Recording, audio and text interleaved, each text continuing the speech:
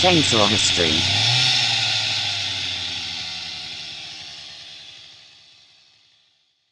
Yes, there will be times where I break it into fits of coughing that Bambi has to put up with, but you, the listener, won't ever know about because they will be edited out. Huzzah.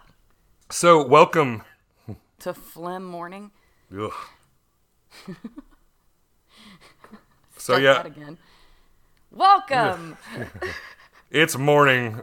Don't expect us to be glad to see you. Yeah. We will tolerate your presence. Well, it's more like them tolerating ours, but Well, no, we're it doesn't feel that way.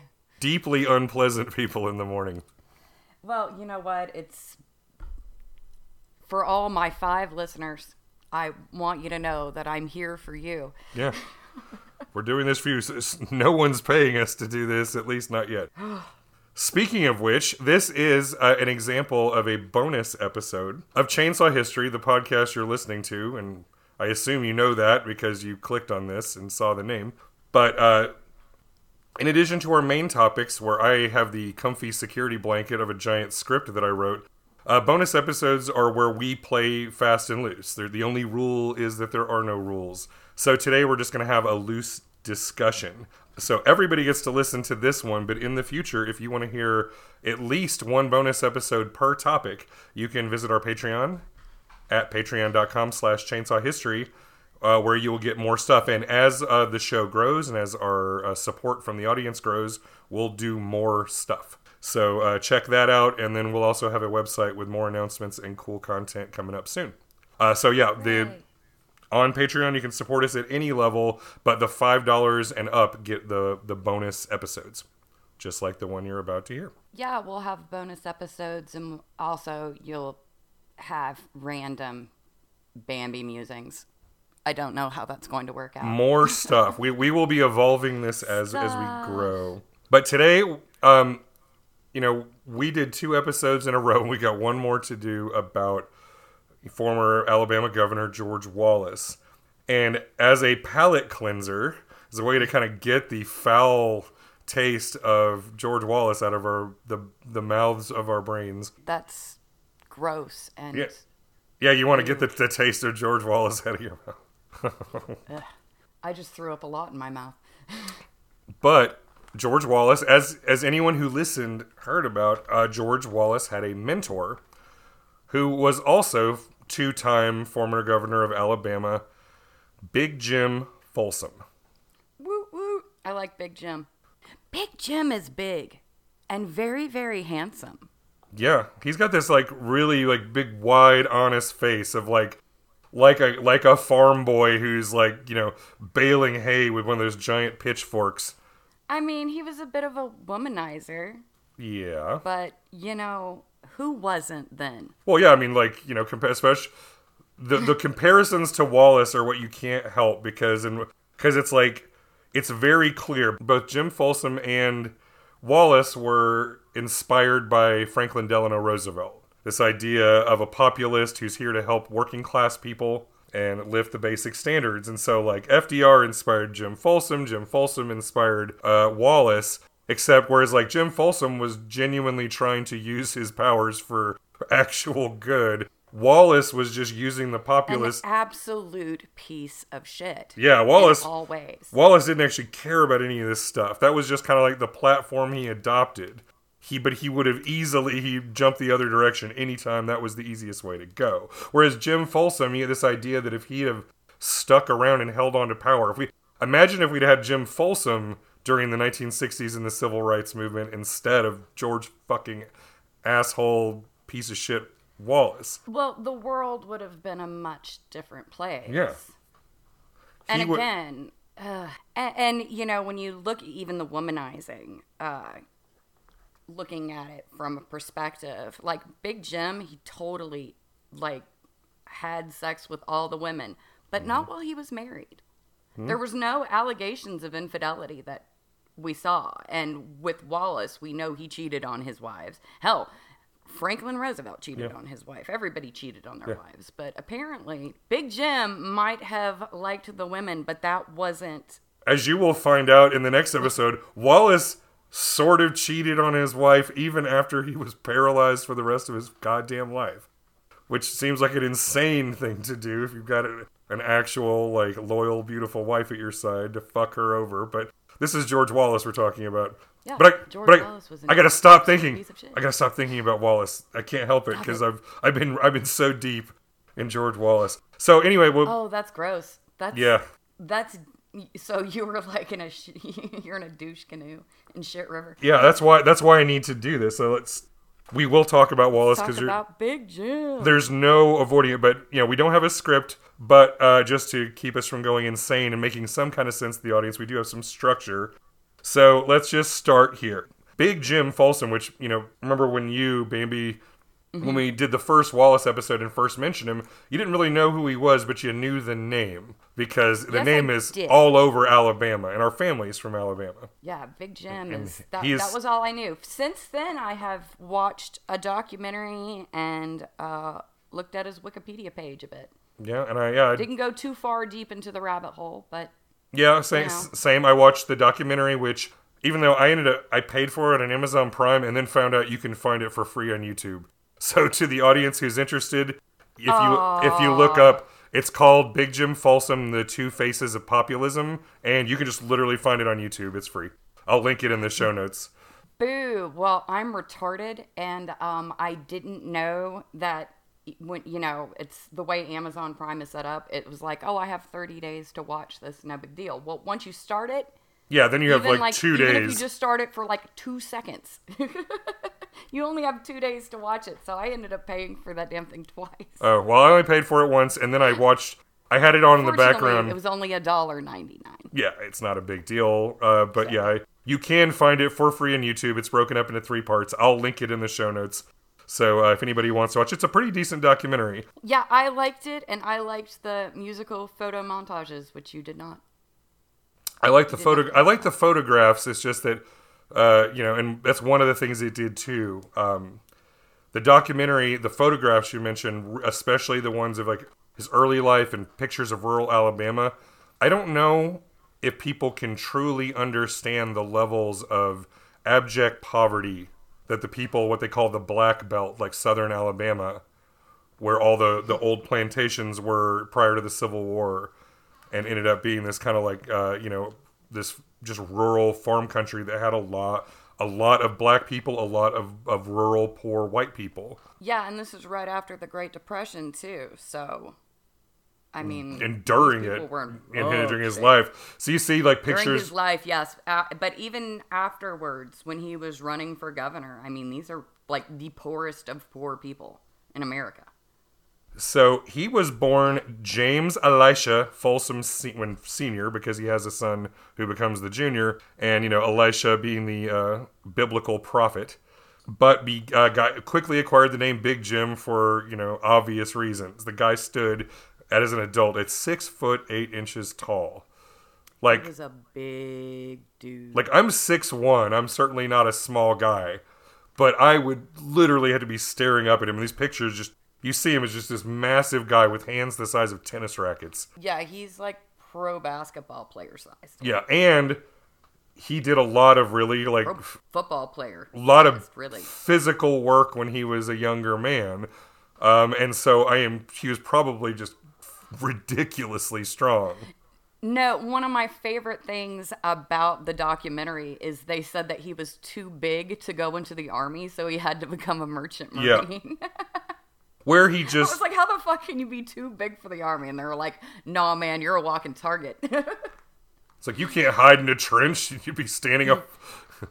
Big Jim was a big guy. So he was a merchant marine and was shoveling coal. And then they said that one of the reasons he was so pro, I guess, segregation and everything, Big Jim was against segregation, and he was for integration. But yeah, so yeah, what you were saying, that the quote, I forget. He learned that people were people in the Merchant Marines. It didn't matter. Yeah, and like a lot of populists and like a lot of far left-leaning folks, of which Big Jim was absolutely one, and kind of remarkably considering that the time he came from or was kind of in, was that his experience as a guy who traveled the world, who worked, he saw outside of the United States when he was in the Merchant Marine, and he was shoveling coal with people of different races and persuasions. But the one thing he understood was that the real divide between people was not on racial or cultural lines, but it was between the rich and the poor, the haves and the have-nots. He saw through the bullshit. And so he's like, this, white versus black thing, this is just a way to keep poor people fighting with each other so they don't get too interested in what's going on in the big houses up on the hills. Yeah, he didn't believe in elitism. Right. Which is basically what we've had since the beginning of time. Mm-hmm. And what we're desperately trying here in the here and now to change and fix. Because guess what? We just feel like this nation, as a one populace, we can afford to feed and house and provide everyone with medical assistance instead of just randomly shooting shit into space. Yeah, he knew all this stuff way back then. Now, so Big Jim was born in Coffee County, Alabama, which is once again down there in southern Alabama and what the region they call the Black Belt, in the town of Elba in October 9th, 1908. So, he was born right there with the shadow of the Civil War still cast pretty large on the South. At the same time, he was a little bit too young to actually be directly impacted by the First World War. He didn't have to go and fight in it. Yeah. No, but he was a merchant marine. Yep. During that time period right before for war. And this is one of those things, too, I really believe. It's who knows what his life would have been like. I don't know a lot about the details of his life, especially as he traveled around and did that stuff. But all we know is that he traveled all over the world by ship and he worked a lot of really basic manual labor jobs. He mentioned the coal shoveling. And I know for me personally, as a guy who once, was extremely conservative and was raised to be, I think traveling outside of the United States was a huge part of changing my perspective on things. And so it's one of the things I've told my kids is travel if you can. It will open your eyes. It'll widen your perspective. And so that's when I really think he's like, oh, there's nothing sacred about the way we do things. And there's other ways of approaching solving problems. And so, we know that after the Merchant Marine, he worked as an insurance salesman, and being a really charming and, as you say, kind of handsome guy with his big, wide, honest face and a big smile, he was successful as an insurance salesman. He was educated. It's a different 4 points. He attended 4 different colleges, but he never got a degree or graduated. He certainly played down the fact that he ever even attended college at all, because he really considered himself a man of the people, and that felt like it wasn't just bullshit. No, he actually, where the difference between Big Jim and George Wallace. Big Jim, when he came back and he decided to get into public service, what he did was go around and just talk to people. Yeah. He went everywhere and he shook hands and he talked to people. Yeah. Where George Wallace, he was, he sent Christmas cards to everyone just because it was, kept him right there. And, it's like, isn't that nice? And just a little something because it was political. Jim actually cared about people. I certainly know a lot more about George Wallace at this point than I do about Jim Folsom, so it's hard for me to do a direct apples to apples, but I do get the impression, at least, that Jim Folsom, he was an ambitious guy. He wanted to be governor and do things, but once again, I felt like his ambitions were he wanted to get up to the position where he could make these changes that he wanted to make. He was really about doing things, whereas with Wallace, it was just always about the next win. It was always about the next hill to climb, and he didn't really care so much about the accomplishments. He didn't want to do the work. Yeah. He wanted the fight, but he didn't want to do the work. He was an evil... Now, whereas Jim wanted to do the work, but he also was plagued by certain personal problems. So, yeah, we know that the Big Jim ran some unsuccessful races before he finally won for the first time in 1946. And the way he ran his campaign was just so different than the way anybody else did, for one thing, because he would go into these rural places, these just middle of nowhere small towns in Alabama, and he would bring like a country band with him. Like he didn't just, I'm going to host a political rally and give a speech. He wanted to give him a good time. It was kind of like a church revival, except more casual. He wanted to make sure there was music. He wanted to make sure that there was a really like positive, atmosphere. He wanted to make sure everybody had a good time. Jingles. Yeah. They had Big Jim jingles, and it was hilarious. Yeah, the documentary, some of the best quotes were from the guy who was his band leader, who was just talking about all the, like, different things. Like, I remember one time he was talking about that they got stuck in the mud. So this was, an explanation. I forget it's at which point this was. I don't know if this was his first or second governor's race, but it was during one of the campaigns, and their car had gotten stuck literally in the mud because all the roads in Alabama at this point, there were 2 paved state highways, and everything else was just fucking dirt and gravel roads. And so the Big Jim's ride got stuck in the mud. They were really late. And so when they showed up, Big Jim just spoke for literally 1 minute, had the band play, and then just went out and started meeting people and shaking hands because it was way more important to him to A, provide the good time, and B, to have that direct contact with people. Well, no, and from that came a great quote because he came in there and was like, I was late and came in with muddy shoes. And next time I won't be late and my feet will be clean because his big thing was paving the roads. Yeah, and he did. And the next time he came in, the roads were paved and his feet were clean. Mm-hmm. So he was able to maintain that promise. And again, it's like that's all he needed was that 1 minute. Big Jim, he's like, this is what I want to do. And then the next time he came back, it was accomplished. And that's the other thing, too, that's kind of that's interesting is that all of George Wallace's most, popular, policies and stuff that he did are just him copy-pasting from Big Jim's playbook. He had the giant statewide road paving programs. He raised teacher salaries. He raised the old folks' pensions for retirees. And those are all things Big Jim did. These are all good things, and Wallace was all for them in the beginning and kept going. And it's like all of the shit that Wallace did that people remember fondly and defend are just stuff he copied from his mentor, whereas all the things he did in his own were shitty and awful. Yeah. For the most part. And I'm not going to be... This is one of my... Not blanket statements, but in general, that's my way I'll go. Yeah, well, this is my favorite Big Jim quote, and it's like, I wish I would have said it earlier, but it's like, as long as the Negroes are held down by deprivation and lack of opportunity, the other poor people will be held down alongside them. Yeah. So that's how he felt about people. It's like, it doesn't matter how you feel about anything. If one set of people are held down, all set of people will be held down. Right, and that's one of the interesting things, too. Economic privilege.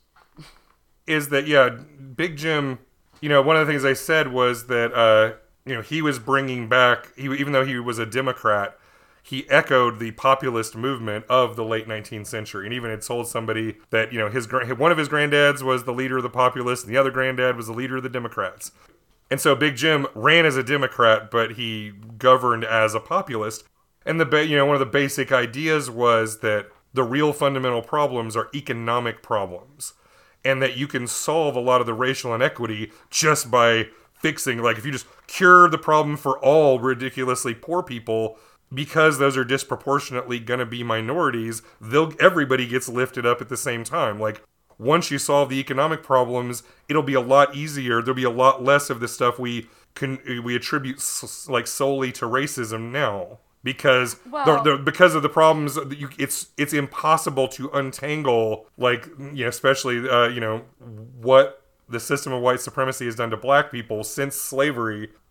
Poverty and, all of the policies to keep them down. It's all intertangled, and the populist idea is that if you cure these economic problems, it will solve a lot of that shit all by itself, and then you can figure out the rest because people won't be just desperate. We already know crime is directly related to areas of poverty because people are desperate and can't feed their kids. They will do what it takes to feed their kids. Well, and again, people who weren't even so much racist, they had people come in like George Wallace and scare them and say, oh, the Negroes, they're going to come and take your women and your stuff and your jobs. Well, it's the easiest thing it's fear mongering. when you've got It's othering. when you've got a population of people who have it pretty rough, and you're talking about early 20th century rural Alabama people who live, like I said, desperate poverty. These people a lot of times didn't have electricity. They were so far behind what the, urban and suburban life was like in other parts of the country. And so by telling these people who already, they're very well aware that their lives are shit, but by having another class of people who they are, that society tells you that you're better than them, despite the fact that the only appreciable difference is the color of your skin, even though both of you live in, shitty, poor conditions and everything, but at least you can feel better about yourself because everybody's telling you that that these people are inferior to you, so at least you're not on the bottom of the rung. And it's a way, and once again, if you're shifting your attention over there, because when you see everything as this hierarchical ladder, if you see the other person on the lower rung coming up from where you're sitting, it looks like you're going down, but that's not actually the case. That's my, long ass lecture, but Big Jim, that was sort of like his idea, borrowing from the populace, was that idea of just let's focus on the economic issues. So it's not like Big Jim was kind to black people, and like I said, he was sort of revolutionary in the way he did it at his rallies and his political events, is that he shook hands with black people, he invited them, he made sure the entire audience knew where he stood. That said, he was still just kind of a moderate in terms of policy. He wasn't like pushing integration really hard. He kind of like did a couple of pokes at it, and then he met such incredible resistance in the state legislature that he realized that he wasn't a lot he could do. So where were we? So we were talking about Big Jim's campaign style, about how he liked a country band. They had a symbol of a mop and bucket. The idea they were going to clean out the Capitol, and they called the donation bucket the Suds bucket. The Suds bucket. And they even had really harsh cartoons mocking him with the Suds bucket. Oh, yeah. Because apparently he skimmed a little off the top of the Suds bucket. But at the same time, he was no worse than anybody else. Oh, no. At the time. I mean, what he did for the time, when you look at it isolated, it seems really bad and shitty. And you laundered and, fraudulently used some of that money. However, it was no worse than any other politician did at the time. Yeah, later in 1962, when he was running against Wallace, one of the little, slogans the Wallace campaign put out was called "Something for Everyone and a Little Bit for Big Jim," which was true. But that's the funny thing is, they were talking about the horrors, the graft in the governor's office, whereas the George Wallace, they turned that graft into an incredibly well-oiled machine. Oh my God, no, he's truly evil. But yeah, so Big Jim, probably skimmed a little off the top, but he also did things like, there was one story about the Suds bucket where a woman came up to him to shake his hand and introduce herself, and she's like, I wish I had some money to give you, and he just reached in with one of his giant hands, took a huge fistful of cash, and said, well, you got money now.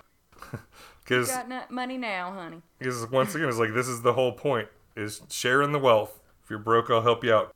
And so Big Jim, he had what he considered 3 pillars of governance from his point of view. One was a very clear Bill of Rights, which defined, what each citizen's, unquestioned rights were going to be. He believed that it believed in a activist and compassionate government, and he also believed in an absolute and unqualified democracy. And that's where he ran up against the problems with the voting laws, of the time, when we're right in the middle of Jim Crow. Yeah, well, the funny thing is, because during his first campaign, he was single because his first wife, Sarah, had died. So he was a single father of 2 little girls and was living up celebrity. He was elected, and then he went and kissed a bunch of women who had voted for him. No, and he bragged about it. He loved bragging about it. And not only that, but even the press really latched on him, especially when he traveled out of state. There's one video clip I saw where he's at a radio station, and a bunch of little pretty college girls were just coming in. He kissed 100 girls. Yeah, he just literally gave them a little kiss on the cheek. But or on the forehead. which is easier for him to reach because he's like a foot and a half taller than everybody. But he also would talk about kissing technique as one of his like things. Like he totally bragged about being a ladies' man. And once again, he was single, and he was kind of famous, and he was big and handsome, and women ate him up. And he had a buzz from breakfast to midnight. You know, he was a fun guy. Had a quote where he said he enjoyed whiskey first thing in the morning, and the only thing he loved more than whiskey was beer. Yeah.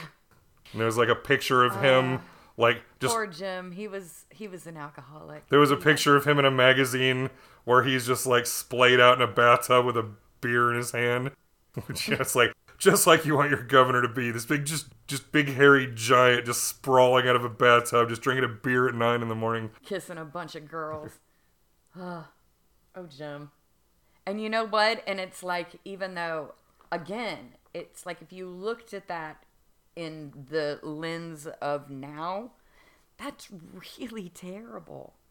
But if you look at it through the lens of the way back, it really wasn't that bad. And again, all those women signed up for it. Yeah, no, there's no... That was like kissing Elvis. They were thrilled.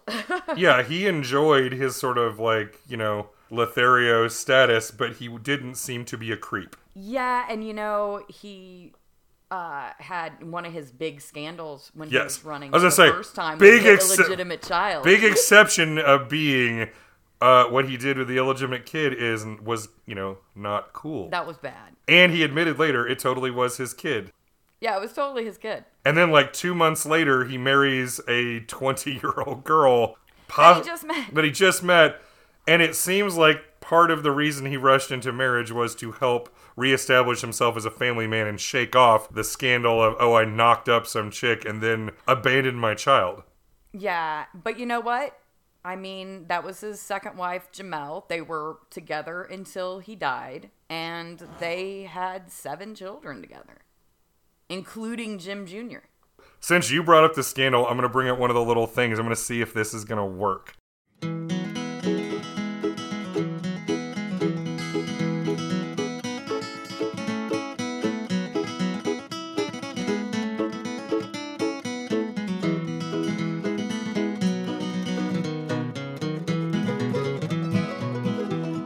Poor, but she was honest, victim of a rich man's whim. When she met that Christian gentleman, Big Jim Folsom, and she had a child by him. Now he sits in the legislature, making laws for all mankind, while she walks the streets of Coleman, Alabama, selling grapes from her grapevine. Ethnomusicologists will recognize that last line as one of the finest in 20th century North American folk literature. It was written by the Young Republicans Club of Dothan, Alabama in 1942. Both of them.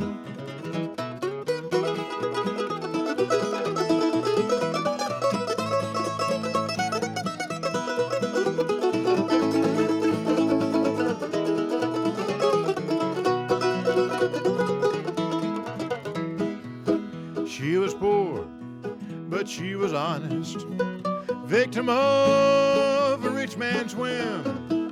When she met that Christian gentleman, Big Jim Folsom, and she had a child by him.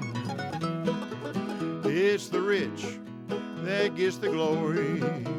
It's the poor that bear the blame. It's the same this whole world over. It's a low down and a rotten shame. Oh, it's a low down and a rotten shame. Yeah, it makes me really want to get like a crowd of drunks and just sing it as a crowd, like an actual big drinking number. So yeah, and oh goodness gracious, we can do that at my birthday party on Friday. There we go. We can pull up the mic and just record a crowd of people singing the Big Jim Folsom drinking song. But what's interesting there is, like, if you notice, like, in that drinking song, because at this point, Jim Folsom, the rich, powerful governor of Alabama, he was suddenly one of the elites. So he's like the bad guy of that story, not just in that he's, seduced this woman and abandoned her with her kid. his kid, but like he. Yeah, now he's one of the rich. He's one of the rich privileged. that gets the glory, glory, glory. Man, that was a pretty biting song. Just like, yeah, leaving her to roam the streets of Dothan, Alabama, selling grapes from her grapevine. Damn. Yeah, that was yeah. That does not paint Big Jim in such a great light in that particular song. No, yeah, and then he was just like, "Oh, you can be a virgin bride." But we have a couple other musical interludes that we will do to spice this up, because there's some Big Jim songs out there that I found. Big Jim. That was just... Yeah, a couple of them were in the documentary that Yeah. were written Yeah, for him that were much nicer. Yeah, these are the other ones are like ones he had made as part of his campaign. So yeah, it was March 3rd, 1948 when he got plagued by the illegitimate child scandal, and it was Christine Johnston. She was a 30-year-old widow who he knocked up and quickly abandoned. And then as the scandal blew on, he got married on May 8th, so literally just over 2 months later, to 20-year-old Jamel Moore, and he was nearly 20 years older than her. So yeah, he was about 40 and she was 20. But to his credit, the stories of him being this, womanizer disappeared, and he stayed married to her for their marriage lasted until his death. Yeah, and they had 7 children together. So, So that part of him, seems like it worked out with the. I mean, for all we knew, he was a loyal husband both times. It's just in that in between time, which as a guy who got divorced and then remarried, I can say that I had my own in between times where I didn't behave myself so well, and if I ran for political office. Yeah. Oh my God. Yeah, no. Not a good idea. Yeah, no. By the time I was like 16 years old, I wouldn't have been able to run for office. Although, fun side note, I was talking to one of my friends the other day, and it was like, aren't you glad we didn't go... No, actually, you know what? I take it back. It was not a friend because I don't like him. It's my ex. He was talking about something, and I was like, aren't you glad we went through our wild stages before cell phones? It's like, it would have been so bad. Oh, no, I feel so sorry for I would have, you know what? It's like, because Aaron and I were talking too, it's like, well, why did the kids...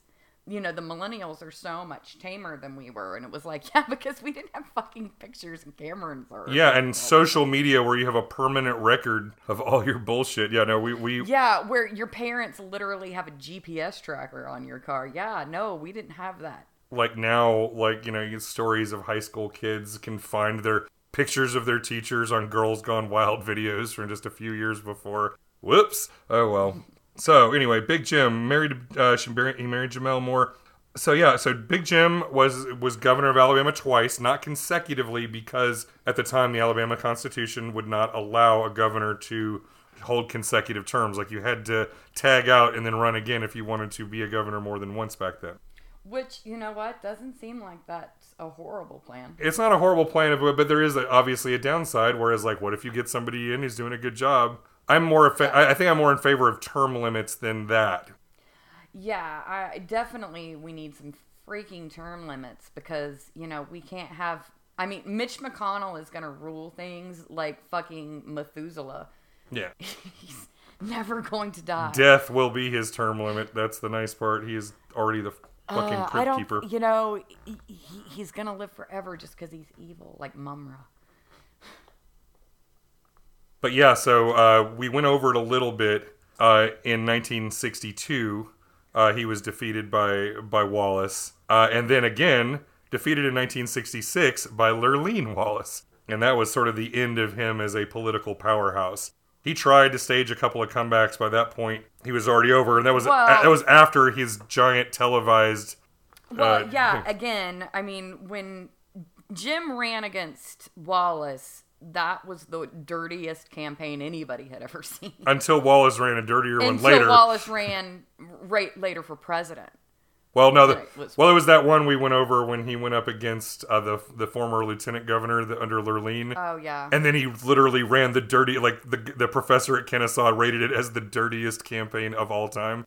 But he did... He was a monster. I will say this, when we were doing the first George Wallace episode, we were sort of like, well, who knows if the Wallace campaign really drugged Big Jim to humiliate him on statewide Oh television. no, I am 150% convinced that they did that shit. Yeah, after watching the documentary and reading a little bit, it's like the circumstantial case is actually pretty strong. Like, I don't think you could convict anybody, but damn, like there'd be enough to Yeah. win a lawsuit these days because, like I said, the Oh, amount yeah, of and circumstantial again, evidence.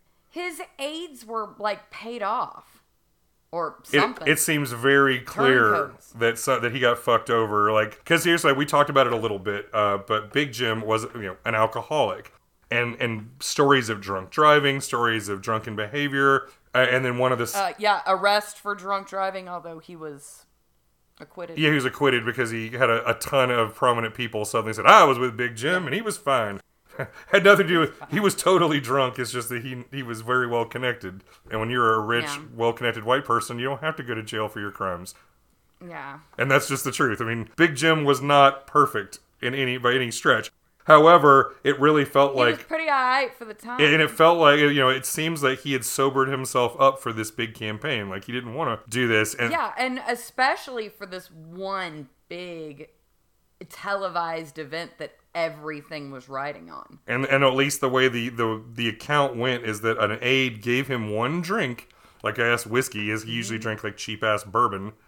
But once again, Big Jim was a fucking giant of a man who had a pretty high tolerance for booze. And an alcoholic. So like one drink would not have done to him what everybody described as this guy who couldn't remember his own kids, who was just rambling.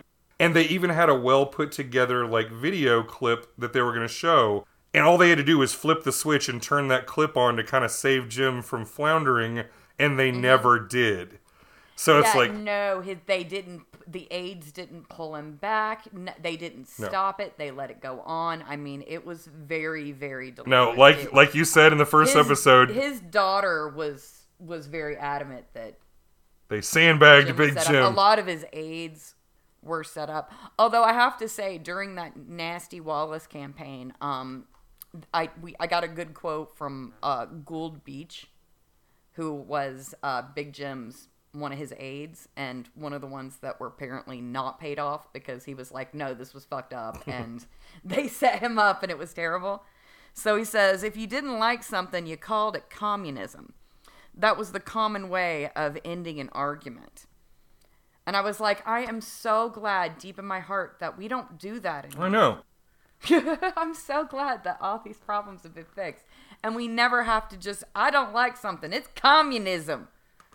Ugh. So glad that went away.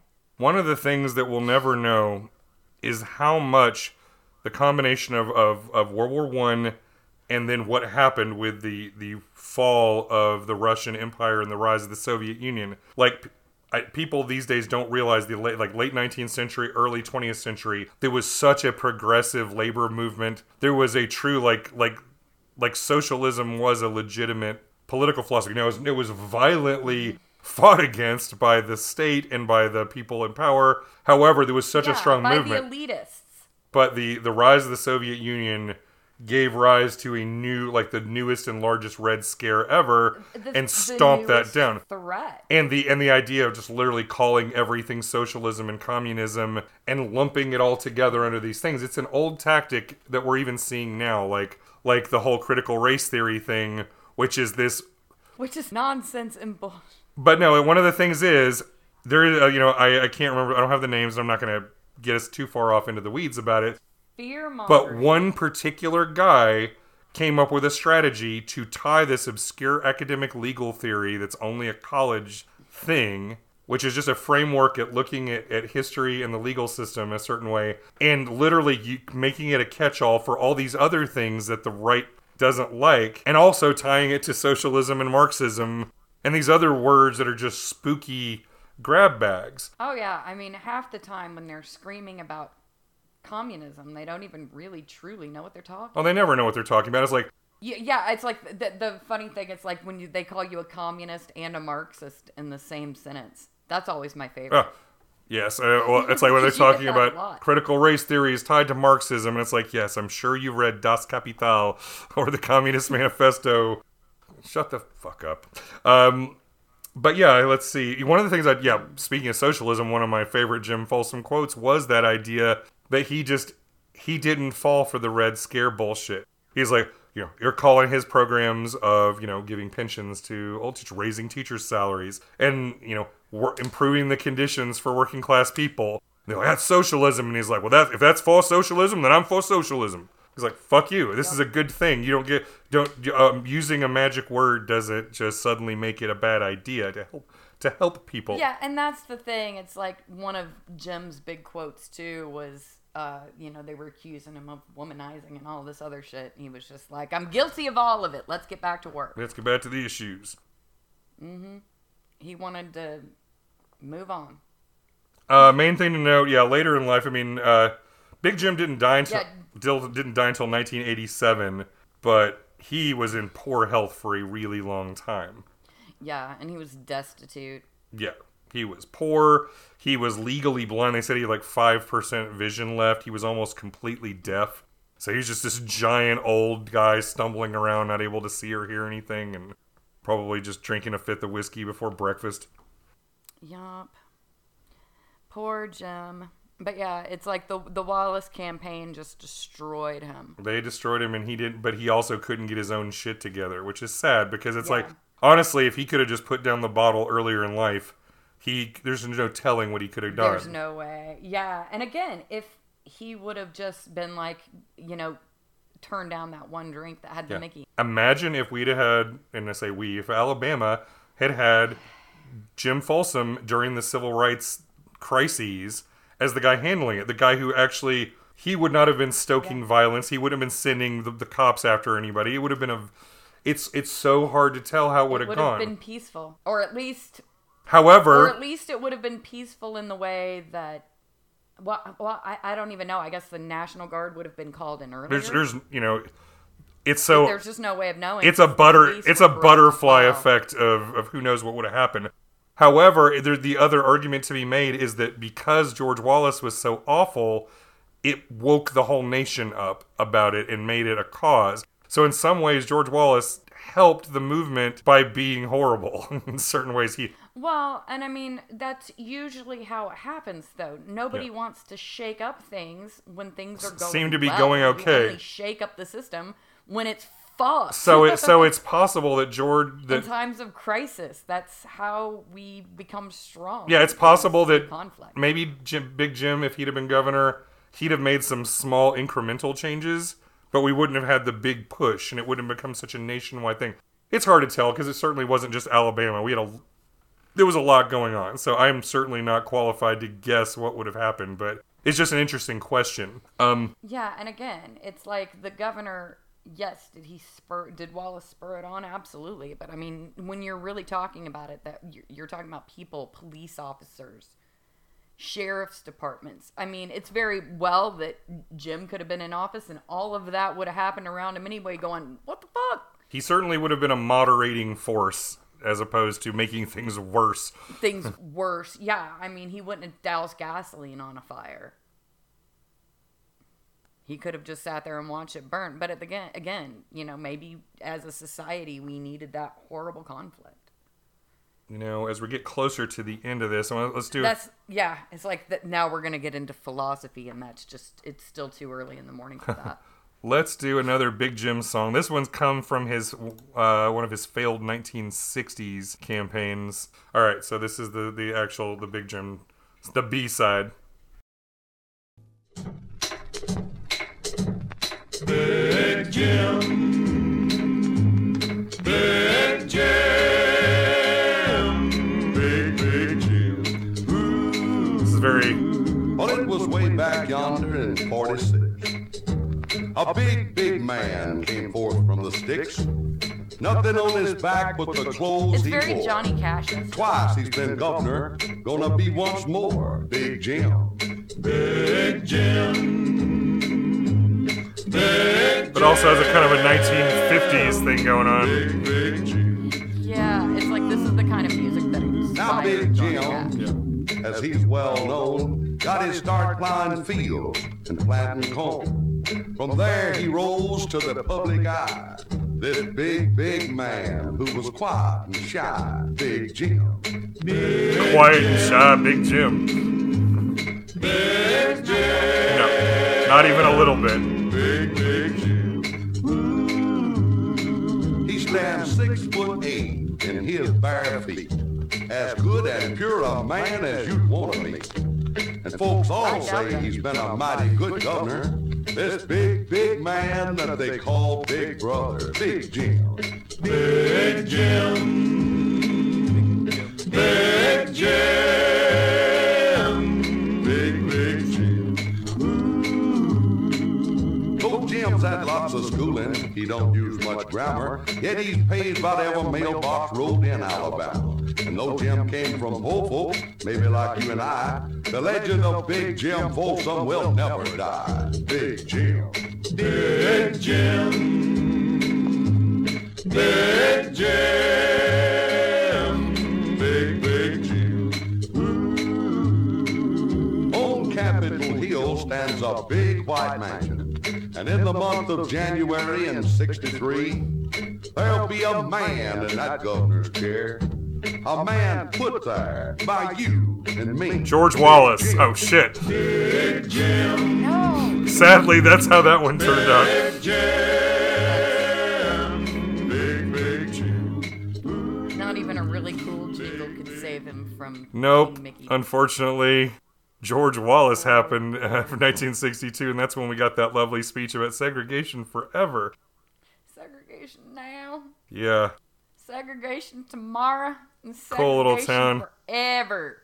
But I do love, even Big Jim had that self-mythologizing, that man who was quiet and shy. Yeah, Which we know may have been true Quiet when he was shy. like really young, pure. but he certainly, by the time he had started his political life, he was gregarious and outgoing and charged into giant crowds, shaking hands and kissing ladies.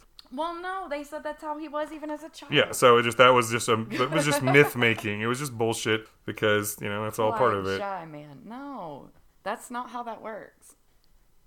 I mean, that's like saying I was quiet. I'm quiet and shy. So here's a little trivia from the pop culture side. In 1997, there was a TV movie. I think it was on TNT. It was about George Wallace, where Gary Sinise played George Wallace, and Big Jim Folsom was played by Joe Don Baker. I have no idea who this person is. You've watched I know who Gary Sinise is. you've watched a little Mystery Science Theater 3000. Yes. Do you remember the movie Mitchell, which was about a fat beer swilling cop? It was like an action movie. Yeah, I mean, I didn't watch all of All them, right. especially, like, Well- I was more into some of the sci-fi movies. Okay, It was well- on Sci-Fi Channel Well, and comedy stuff. well then fuck that. Then instead of that, do you remember some of the older? Fuck that metaphor. Do you remember some of the like 80s and 90s James Bond movies with Timothy Dalton and Pierce Brosnan? No. Well, shit. Then you don't know who Joe Don Baker is. You're useless to this I conversation. don't know who this fucker is. I really don't. Joe Don Baker's kind of like a B-list actor, but he actually apparently got nominated for some kind of award for his portrayal of Big Jim. So if you ever want to see the fictionalized version of George Wallace with a little bit of Big Jim added. And another interesting little piece is that his son, who was not a little guy but was always called Little Jim, was also a figure in Alabama politics, becoming both lieutenant governor and having to step in temporarily as governor when his boss got brought down by ethics violations. Yeah, those pesky ethics. But Little Jim, never actually got voted in as governor of Alabama. His actual campaigns were unsuccessful. Do you remember when people used to, like, have ethical shit and they would Yeah. step down? Yeah. Imagine when for example, you could be a credibly accused sex trafficker of teenage Trafficker. girls and you don't even lose your committee assignments and Hypothetically. Allegedly, Hypothetically, of course.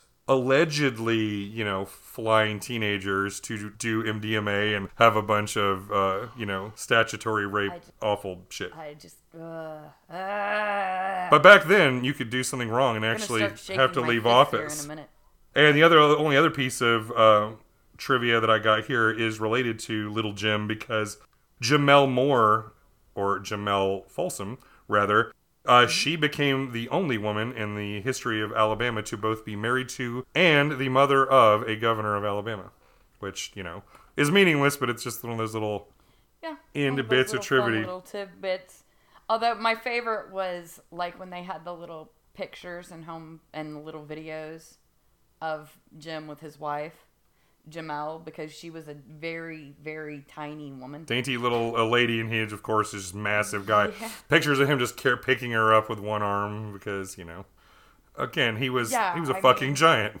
He was a giant of a man, and she was like this pretty petite little thing, and she looked like a child. Just yeah, for scale. Like, remember when we went to Tennessee and saw, Last Podcast on the Left on stage, and Ben Kissel, the big guy of that trio of podcasters, he's 6'7". Big Jim had an inch on that guy. Dang, and I've stood next to Ben Kissel, and he is a monster. So that is just like he is just huge. oh yeah. Casting a long shadow. So that is it for our bonus episode on Big Jim Folsom. We will be picking up again next time with the third and last episode about George Wallace. Thank God. Got to purge that guy out of my brain. Can we please put this fucker in the ground? We will put him in the ground, and we will move on to other equally upsetting topics. Some that will even... the next two, we're jumping out of Alabama and getting even closer to home. We're going to be here in Georgia for a couple of episodes. Oh, no. So we're going to be right in our backyard, a little uncomfortably close to our own shit. Everything's been right in our backyard. Yeah, well, with the exception... You know what? I want to go back to George Washington. I never found any of that actually upsetting. Yeah, it was right there. It's just par for the course, and it's fine. Well, it was old-timey times, so it was old-timey times, and he was, Nope. complicated. Nope. But isn't everyone complicated? Big Jim is complicated. No. George Wallace is not complicated. George Wallace was a monstrous piece of shit. We're sticking with American... An upsettingly monstrous piece of... You're gonna, and I want to upset you more. Yep. And now you'll be... Yeah, because this one, the George Washington's, obviously foundationally important to America. George Wallace, we can, and even Jim Folsom, we saw what their effects were in the state of Alabama and the ripple effects they had on national politics. Well, next week we're going to get into something that's way more close to home for us, but still hugely nationally important as a figure who also has now since fallen to be a disgraced joke. I can't wait to talk about him. Well, see, I mean, that's what really pisses me off about pretty much all of this. It's like, the more you study history, it's like you can see the changes, but how things... And also how things don't... Yeah, and how things don't change at all, which is really frustrating. And they don't change it. How things change so dramatically. I mean, the last 100 years have been so... We've made so much progress as a people. I mean, 100 years ago, we barely had telephones. And now, look where we are. Yeah. 100 years ago, we didn't have electricity in all of our homes. When I got up this morning, I was looking at pictures taken by a robot on the surface of Mars from a portable electronic device that I'm holding in the palm of my hand. So it's like, we are living in the sci-fi future. It just seems so dull. We don't really appreciate it. I want to thank everyone who has listened to us, both the past episodes and this bonus one. If you want to help us out, there are a couple easy and obvious ways to do so. First, if you're listening on Apple Podcasts, open up your app and give us a rating. We really, really love 5-star ratings. And if you want to even do us more of a solid, leave us a written review, even if it's just a few words. Once again, anything that kind of helps push us up there will help more eyes and ears, eyes on the lists and ears on our podcast. That's what I meant to say. Also, share the show on social media. And if you want to support us the most directly, it is on Patreon, where you'll be able to hear bonus episodes like this one on every topic. You will find that on patreon.com/chainsawhistory. You can find me on Twitter and Instagram at Jamie1KM and Facebook at Jamie Chambers, just all one word. As of right now, pretty much the only place you guys can find me is if you want to be my Patreon friend. She's elusive and shy. I'm getting to that point where I'll have stuff where I can interact more with people. But for now, that's not really a thing. Yeah. So if you want to, basically if you want to hear from me at all in the life, you have to be my Patreon friend. And I might even give you stupid videos and nonsense and bullshit that you can... Yeah, but if you find me on social media, I share and tag Bambi's and a bunch of stuff. So you will see some of her around. And then we, Short. yeah, and My very short and snarky things. And in the meantime, I will be soon building a website for us. ChainsawHistory.com is on the way. Bambi is doing her own ventures into new media. I am. I've got things going on, but it's brewing slower than I would like. But everything's going slower than we like because life is life. But so just keep an eye on what we're doing if you're interested. If you like hearing us yammer on about things. So we'll be back. The format will be normal episodes dropping on Wednesdays. Bonus episodes living on the Patreon is the plan going forward. Every once in a while, we'll throw a bonus episode on the main feed just to give you an idea about what you're missing. But they're big. Or just because like today, it's really because we could not get a good scripted thing done in time. Because I was horribly sick with not COVID. So. Yeah. But that's it. So that's it for poor Big Jim. We're going to go back to... Yup. Let's go back to George Wallace. I will be older the next time. Yes. You guys see me. Happy again. birthday to Bambi. And as Bambi's birthday present, we're going to start with George Wallace riddled with gunshot wounds and end with him dead. So, Hooray! So there you go. Happy birthday, Bambi. Yay. I've been wanting that fucker to get shot for a while. But unfortunately, he does live. That's where we start. Otherwise, we'd be done. Yep. Unfortunately, that's not how his story ends, but it's... Of course not. I actually thought about just cutting it off there, but it's just like I said, there's just too much. George Wallace is he's an awful but kind of fascinating and important figure that I don't think enough people who are modern, politically educated in the modern sense, but not historically so, don't realize George Wallace really contributed to some of the bullshit that we're dealing with right now. So it's like I couldn't not talk about the rest of his life. Yeah, no, I mean, if you look at the structure of his campaigns and everything, I mean, Trump took formats directly from him. Yeah. Granted, also Hitler.